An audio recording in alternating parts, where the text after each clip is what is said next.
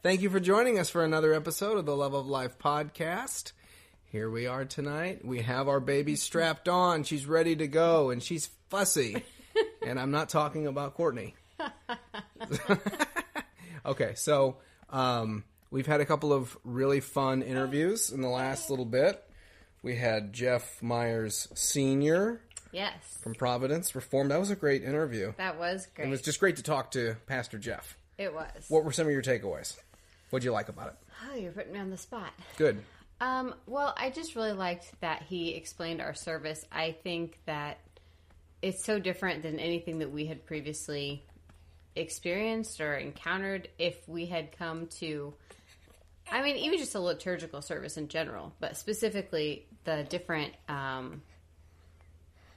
parts of the service that we do and why we do them. I mean, we've been experiencing it and knowing, okay, wow, this is different, this is rich.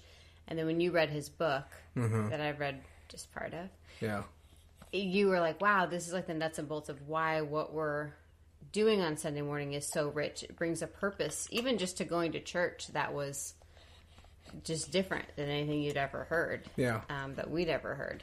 So, and for you, like, why go to church? What did you learn from the book about why it's important to go to church? I don't know if we covered that in the interview. Was that one of the things that I said the other day? I'm like, oh, I wish we had... What was it? It's escaping me right now. Baby's been crying for the last hour, and things are... She hasn't. The last half an hour. So things are all muddled right now. But there was a point that I was making. What was it? Draw it out of me. Okay. You decided to do a podcast really late tonight, so... Yeah, that was my decision. That was your decision. So our baby's decision. We couldn't get on here for the last bit. So, go ahead. Start. No, we don't. This is us. This is real life. This is us. Keep going. Okay. This is not going to be edited either, so... It's so ridiculous. What? You're having a... What is going on with you? I just have the giggles. Oh boy. Okay. I'm slap happy. I'm just happy people are going to see a great side of you right now. You're crying. Okay, stop for a quiz. No, we can't start over. This is it. This is the Love of Life podcast. Okay. You were saying. Okay. It wasn't that funny. It really wasn't. Okay. Okay. Wow, you were so editing this. Okay. Why go to church? That was something, I mean, I think, obviously we've been churchgoers our whole life, but there was kind of a sense, I guess, of like, why is this really important? Oh, the gifts that the Lord gives us? Maybe. Was that it? I think so. Was that it? Yeah, so the Lord gives us himself. That was an understanding that you didn't have ever really of, I guess, just making it more, wow, this is really why we go to church. Not just like, it's our duty, it's something we should do. Mm-hmm. I think the gifts were part of it. Yeah. Yeah. So you can tell us about that. Yeah, so the Lord gives us his gifts. He gives us himself. He gives us bread and wine. He gives us joyous occasions and children and...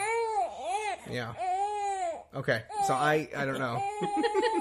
I can't remember what it was.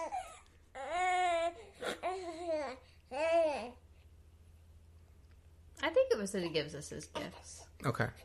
And, well, and this came out in the interview, but the meeting of heaven and earth. Yes, but that came out in the interview. We talked about that. Yeah. I know. I just said that. Okay. Yeah. That was another big just takeaway from the book and what we've learned. Sure. Yep. So that was a really good interview. I really enjoyed talking to him. And so tonight we had kind of two topics that we wanted to discuss and talk about. The first one is what? Death to life. Yes. Right? This theme of death to life. Well, in my Bible reading, right before we had this child, I read in John, and this just jumped out at me. Okay, there's like this phrase that's just a common phrase that people will say, like, oh, childbirth, you forget all about it when you have a baby, because, just having a baby is so wonderful. A woman doesn't even remember the pain. It's kind of almost become just like a saying. It's just something people say. Yeah. But it's actually something that Jesus said. So, Right. John 16:20. Truly, truly, I say to you, you will weep and lament, but the world will rejoice. You will be sorrowful, but your sorrow will turn into joy. When a woman is giving birth, she has sorrow because her hour has come. But when she has delivered the baby, she no longer remembers the anguish for joy that a human being has been born into the world. So also you have sorrow now, but I will see you again, and your hearts will rejoice, and no one will take your joy from you. So Jesus is talking to his disciples about basically, like, he's going to die, they're going to be sorrowful, they're not going to understand, they're not going to know. That sorrow is like the pain of childbirth, and then when he is resurrected, like, it will be just joy unhindered because of what he's purchased by his death. So my question as a man is, because I'm a man, I can't get pregnant, and I'll never have a baby. Right. 101 here, right? So I can't ever experience that. So from what you've experienced 5 times over now, is that true? There's some sorrow when your time There's some sorrow, has come. but does the joy eclipse that sorrow? Oh, totally. In ways that you're like, oh wow, when you read the Lord's words. Yeah. Yeah, that's so true. It's so true. Yeah. It is so true. Yes, because the labor it's momentary. Or hour-ish. Yes. But it's short. It's short in comparison with this child and this child's life. And yes, totally worth it. I mean, in the moment you're thinking, I thought, even in this moment, I'm never doing this again. Because it really is awful. It's like a death. It's a death to life. And this is an Elizabeth Elliot quote, but she talks about childbirth being, you go down into death to bring forth life. And that's kind of how it feels. You're going down into death. There's a sense of dying because it's so painful. It's so awful. But then, yeah, this little life is brought forth, and there's nothing like that. Yeah. There's just nothing like that. Yeah. I will say, as the husband, whatever, it does feel like such a traumatic event.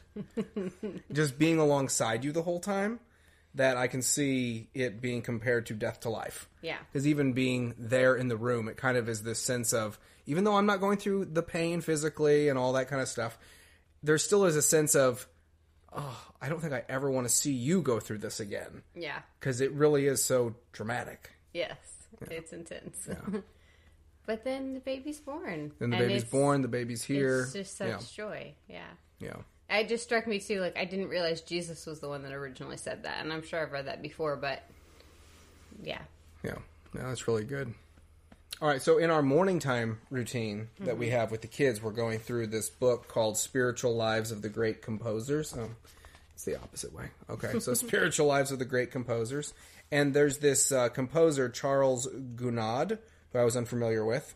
But this quote from him is, although life precedes death in order of time, in the eternal order, death precedes life.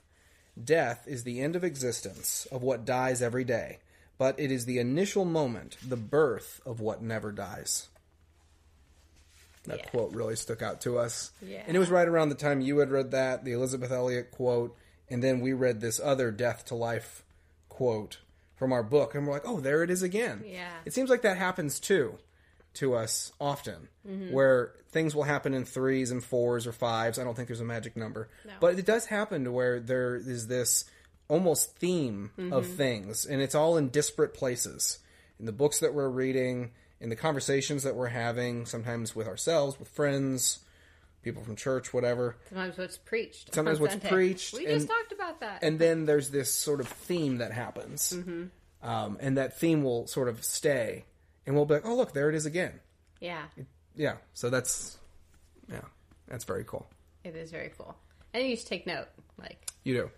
yeah, makes you observe it. So I love that what looks like death here, what is death here, is really the beginning of true life. Yeah. Or maybe not true life, but life everlasting. Right. Right. Yep. And that is the way spiritual life is ultimately, where you're dead. You know, the Bible says we're dead to sin, but then we're made alive to God through Jesus Christ. We're dead because of our sin. We're dead. Well, we're dead in sin. We're dead because of our sin. Yeah. So we're dead in our sin, but then we're alive. Yeah. So there is that born again, literal sense, spiritual sense, where somebody is new. They're created. You know, they're older for 5 years, they're 10, 20, 30 years old. But then when you are given eternal life, it really is a sense of you were dead, but now you're alive. And we see that throughout Old and New Testament, So, yeah. Yeah, and we see it with the seasons. Like, just something even observable we see it in nature in our world, if you live in the Midwest. But you see it, the seasons, for sure. Yeah. You see it here, and we're seeing it now. We are. We went from complete vibrancy and life, fall and beauty, to within, today it snowed. And everything looks dead and murky and dark and gray, and I don't know about murky, but it looks gray, and yeah. Yeah, but the light will come. But it'll come again, right. It will come again. Right. Yeah. That is interesting. And even the sunrise every day, that the sun goes down. Right. And I think it's a proverb that we just read that what is it? That the righteous will shine like the dawn. Mm-hmm. And it just keeps getting brighter and brighter and brighter. Right. I'm misquoting it, but it's really good, and it's along those lines. Yeah. Yeah. Or, what is it? Is it Doug that says something to the effect of every day we're preparing to die by going to sleep? Yeah. So we go down in death, so to speak, in sleeping, and then we arise the next morning at the light of day. And it really is this picture of death to life that we're preparing for resurrection. We're preparing for resurrection. Yeah. That's what he talks about. Yeah. Which is cool. Yeah. Or in Orthodoxy, G.K. Chesterton talks about how God essentially enjoys pattern, thinking almost like a small child. And so every single day when the sun rises up in the morning, he's basically saying, again, do it again. So every day is a do it again from our Creator. Yeah, because he enjoys that. Yeah, he enjoys the sunrise, and he enjoys pattern, just, the pattern of death to life or from darkness to light.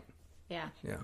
That's interwoven in nature. It's interwoven in Scripture, in our lives, in the fabric of our lives. Mm-hmm. Yeah, that's really good. So harmony of the home. Where do we want to kind of pick up that thought? Oh, baby. Yeah.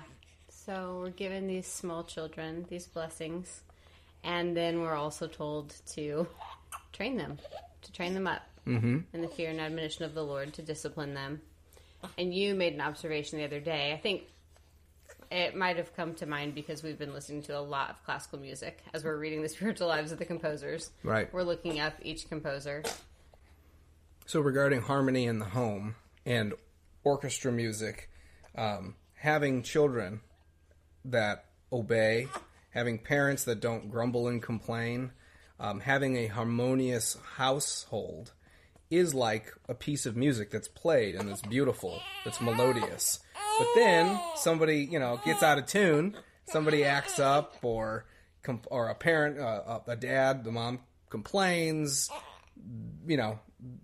frustrations mount, discord comes between two children. Like, that breaks up the home, and it becomes disharmonious. It becomes a note that's like somebody playing a piano chord that's off completely. Mm-hmm. When in reality, we're as believers, we're called to, children are called to obey their parents in the Lord. Parents are not called to exasperate their children. Like, there is supposed to be a harmony in the home. Mm-hmm. And when that harmony is going on, it's beautiful. It's wonderful.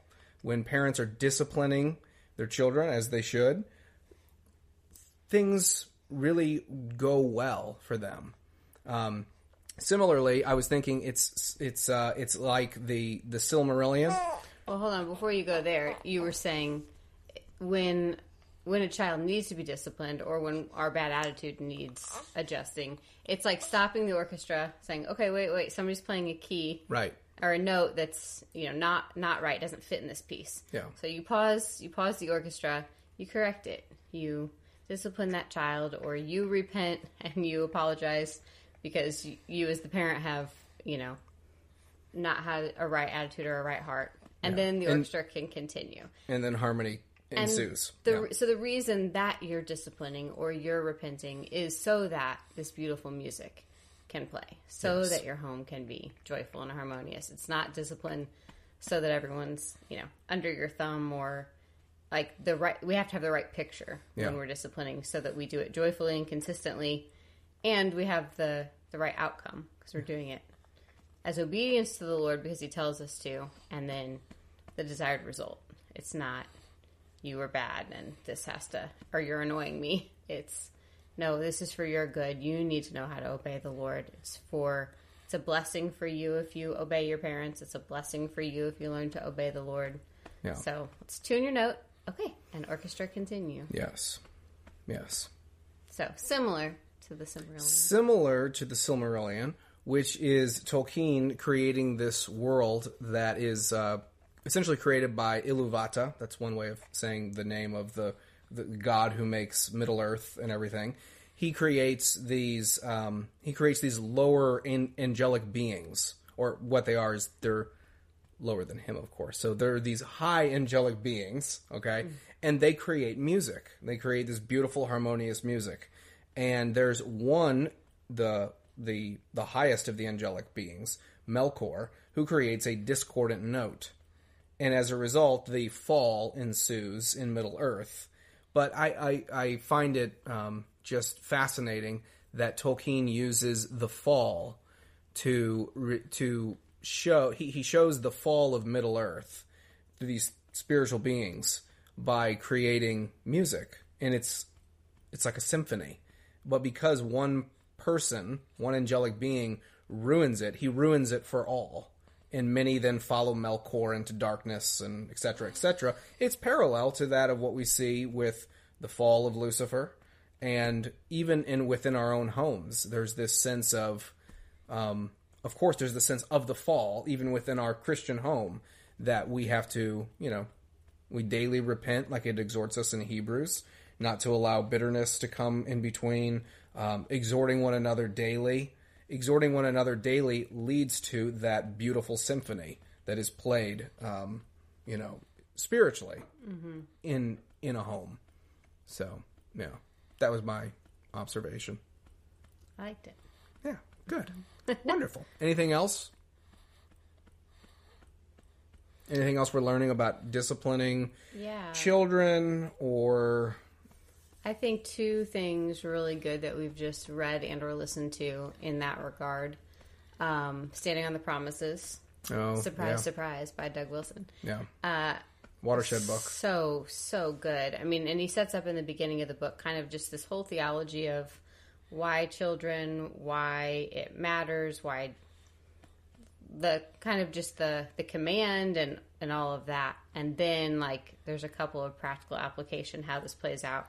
Chapters towards the end, but both are great. The practical is great, but also just the whole ethos of why we discipline and what it's there for and all that. And I think too, discipline, there is the practical correction part that's needed, but discipline is also teaching and training our children, like Deuteronomy 6, when we wake up, when we go to bed, when we walk along the way, we're constantly putting before them that God is the maker and he made us, not we ourselves, and just his hand in everything, Yeah. So. And coupled with that, in his book, Why Children Matter, he talks about when we're disciplining, we're not just disciplining this generation, because this generation, our children, they're going to grow up and they're going to have kids, and they're probably going to discipline their children the way they were taught at home. Hopefully they're taught well by us. If they're not, which I think we are, I hope and pray that we are. But if we're not, hopefully they will gain that knowledge. But most of the time, the trajectory is that doesn't happen. So we're not just disciplining our children. We're, through disciplining them, we're also disciplining the generation below. We're disciplining our grandchildren. And we're blessing our grandchildren by disciplining this generation. And... as in turn, we're really, to 1,000 generations, the promises of covenant are with the Lord's people. So there is this sense of, and like I told you tonight or yesterday, we were sitting at our kitchen table with the kids, and it's like I see our kids at our kitchen table, but then there's this there's this picture, and the table is much, much longer in my mind, where it's like, here's my children, here's my future in-lawed children, here's their children, here's their children. It's like who we have at our table today will spawn off another generation, and another generation beyond that. And it culminates all the way back to us right now. Mm-hmm. From what we're doing with disciplining and raising our children to obey us in the Lord and to honor us and to understand biblical principles. So these foundations are extremely important. They are. Can you give us a picture of what does it look like to discipline your child? Your small child who's old enough to whine for what they want, know what that means. What's like a biblical way to discipline or correct them when they need it? When they're disobeying or when they're whining, when they're... How old did you say? I didn't give an age, but I'm just saying, I think you're small children. Like, okay. What's kind of the model that Doug sets out in that book for what godly discipline looks like? Spanking, but doing it in a way that is God-honoring, not through anger, not through... It's disciplining for their good, so it's not, coming into a room and, doing any kind of form of child abuse, anything of that nature. It's calm, it's controlled, it's, talking about, this is what you did wrong, this is the punishment, this is why you're receiving a spanking. I'm going to spank you, I'm going to spank you X amount of number of times. After you're done, it's restoration. You restore the child. And often, and lately, we pray with our kids. We pray with them afterwards. And then they're not allowed to sulk in their room or anything like that. We want you to be restored to the family. Yeah, it's over. It's dealt with. The symphony carries on. The symphony continues. Yeah. Yeah. Yeah. And there's great results out of this. There really are. I mean, it's tried and true. It's biblical. It's the way in which God intended and told us to do discipline. Yeah. And where do we see that in the scriptures? What is this, trivia night? What is this? Where do we see this in the scriptures? Yeah. Train up a child in the way he should go. When he's old, he shouldn't depart from it. Spare not the rod. Spare not the rod. He who doesn't use the rod hates his son. Yeah. That's a paraphrase. Probably the NLT version or something. Yeah. I think there is like this, maybe it's especially for a mom, I don't know, but almost this false sense of mercy that you can give way to. And I think that Doug even points it out in the book. But like, oh no, it hurts. It's painful. I don't want to upset the child. I don't want to hurt the child. And you're not hurting the child. You are teaching them like this path, going your own way, doing whatever you want, living with lawlessness will lead to death. So you're teaching a really big concept in a really small way, and you're teaching them the way of life, the way and the boundaries of obeying your parents, the boundaries of obeying God. This is good. Doesn't Proverbs say, one of the Proverbs we read recently was saying, by disciplining your son, your daughter, you're delivering them from Sheol or from death, right? You're literally delivering their soul. Yeah. Because you are doing what ultimately God disciplines us as sons or as daughters because we're sons and daughters. We're not illegitimate. If we were illegitimate, we wouldn't receive discipline. Yeah. So it's because we love our children, we discipline our children. If we didn't discipline our children, we don't love them. Right, and that's where I'm saying that there can be this false sense of like, I love my child so much, I couldn't ever spank them. But it's like, well, then you're not listening to what the Bible teaches about what love really is. Right. That's a false sentimentality. If you really love them, you'll do what's best for them. What's good for their little heart, what's good for their little soul is teaching them that God's ways lead to life. Yes. By obeying God yourself in how you discipline. And I'm saying that to myself because I can definitely fall into that. Yeah. Like, oh no, mercy, mercy. But if every time is mercy, then you're not really teaching them anything. That's not mercy. That's not mercy. Yeah. It's not merciful to withhold discipline. Yeah. So don't do that. I don't. But I'm saying, like, sometimes I have to remind myself of that. and to go back to those scriptures to go, okay, well, do I believe God's word or do I believe my emotions and my feelings right. in any particular moment? But again, I think with what we've learned, that it's prompt, that it's calm and controlled, and for the purpose of restoration, that all helps too, because it's not this big ugly thing, or you know, it's okay. No. You know, you disobeyed, and so we're going to talk about that you disobeyed, and here's the punishment, and then now that's over. Yeah. It's done, and prayer, and then you just go right back to what you're doing. Yep, that's right. The other video we just watched that I thought was so good. It's much shorter than that book, but it was by Jared Longshore. And that's right. It's, what was it called? Something about spanking. Yeah, it was so good. I need to listen to it all the time. I've only listened once, but yeah, I hate to, and he calls spanking like a few different things. The magic wand. The magic wand, the love stick. The love stick. But he also presents like this idea that it is for joy. Yeah. It is for restoration. It is for the good of all. Yeah. And sometimes I think our expectations of what children are capable of is very, very small. And he kind of points that out. Like, they can sit still. They can listen. They can, you know, be a good part of, even young. Yeah.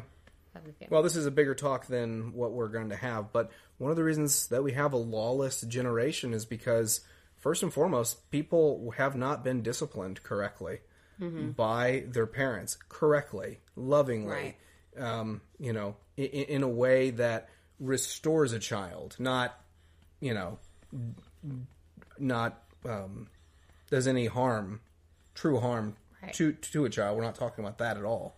But we can see in our current generation, just, people have not, kids that have been brought up who have no understanding of discipline, have no understanding of self-government, have no understanding to control, to have any even self-control. We see a lot of that, but... Yeah, well, and I think the point is, if you are disciplined rightly, biblically, in a godly way, then you come to love the fruit of it. Yeah. And it's internalized, and it becomes self-government. So it is a way of teaching your children self-government. Yeah. And it also raises the standard for us, too, you know? Yeah. If we're going to discipline for whining and that be like it's not tolerated, because the Bible calls whining sin.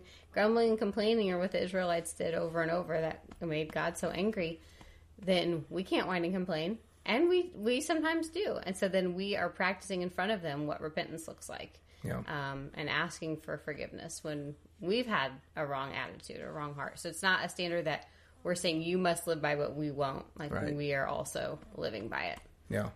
Or seeking to, and then repenting when we don't. Right. So I think that's a beautiful picture, though, too. And it's honest, and it's what the Christian life looks like. We love God's commands. We seek to follow them. And when we don't, we have to repent. Yeah. Yeah. And we know that there's grace there. Right. And, you know, Ephesians 6:1, right? Children, obey your parents in the Lord, for this is right. Mm-hmm. Right? So, not to go complete down another path, but even regarding the covenant, like, these children, our home is a Christian home. It's a covenant-minded home where our children are already, you're in the Lord. So you will be disciplined. You should obey in the Lord.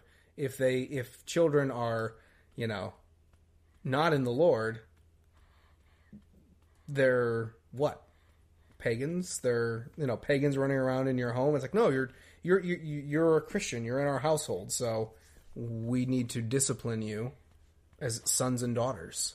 Yeah, and that scripture is written in the New Testament to a church of Gentile converts. Right. So when it's saying children obey your parents in the Lord, it's acknowledging that they're part of God's family. Yeah. Yeah. Yep. Okay. Anything else? Not from me. Not from you. Okay.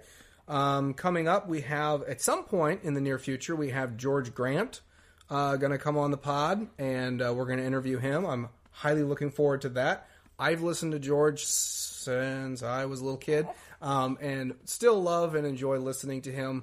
That date is not firmed up yet with him, so we will figure out when that will be. But we're looking forward to that. And until next time, thank you for joining us. Thanks.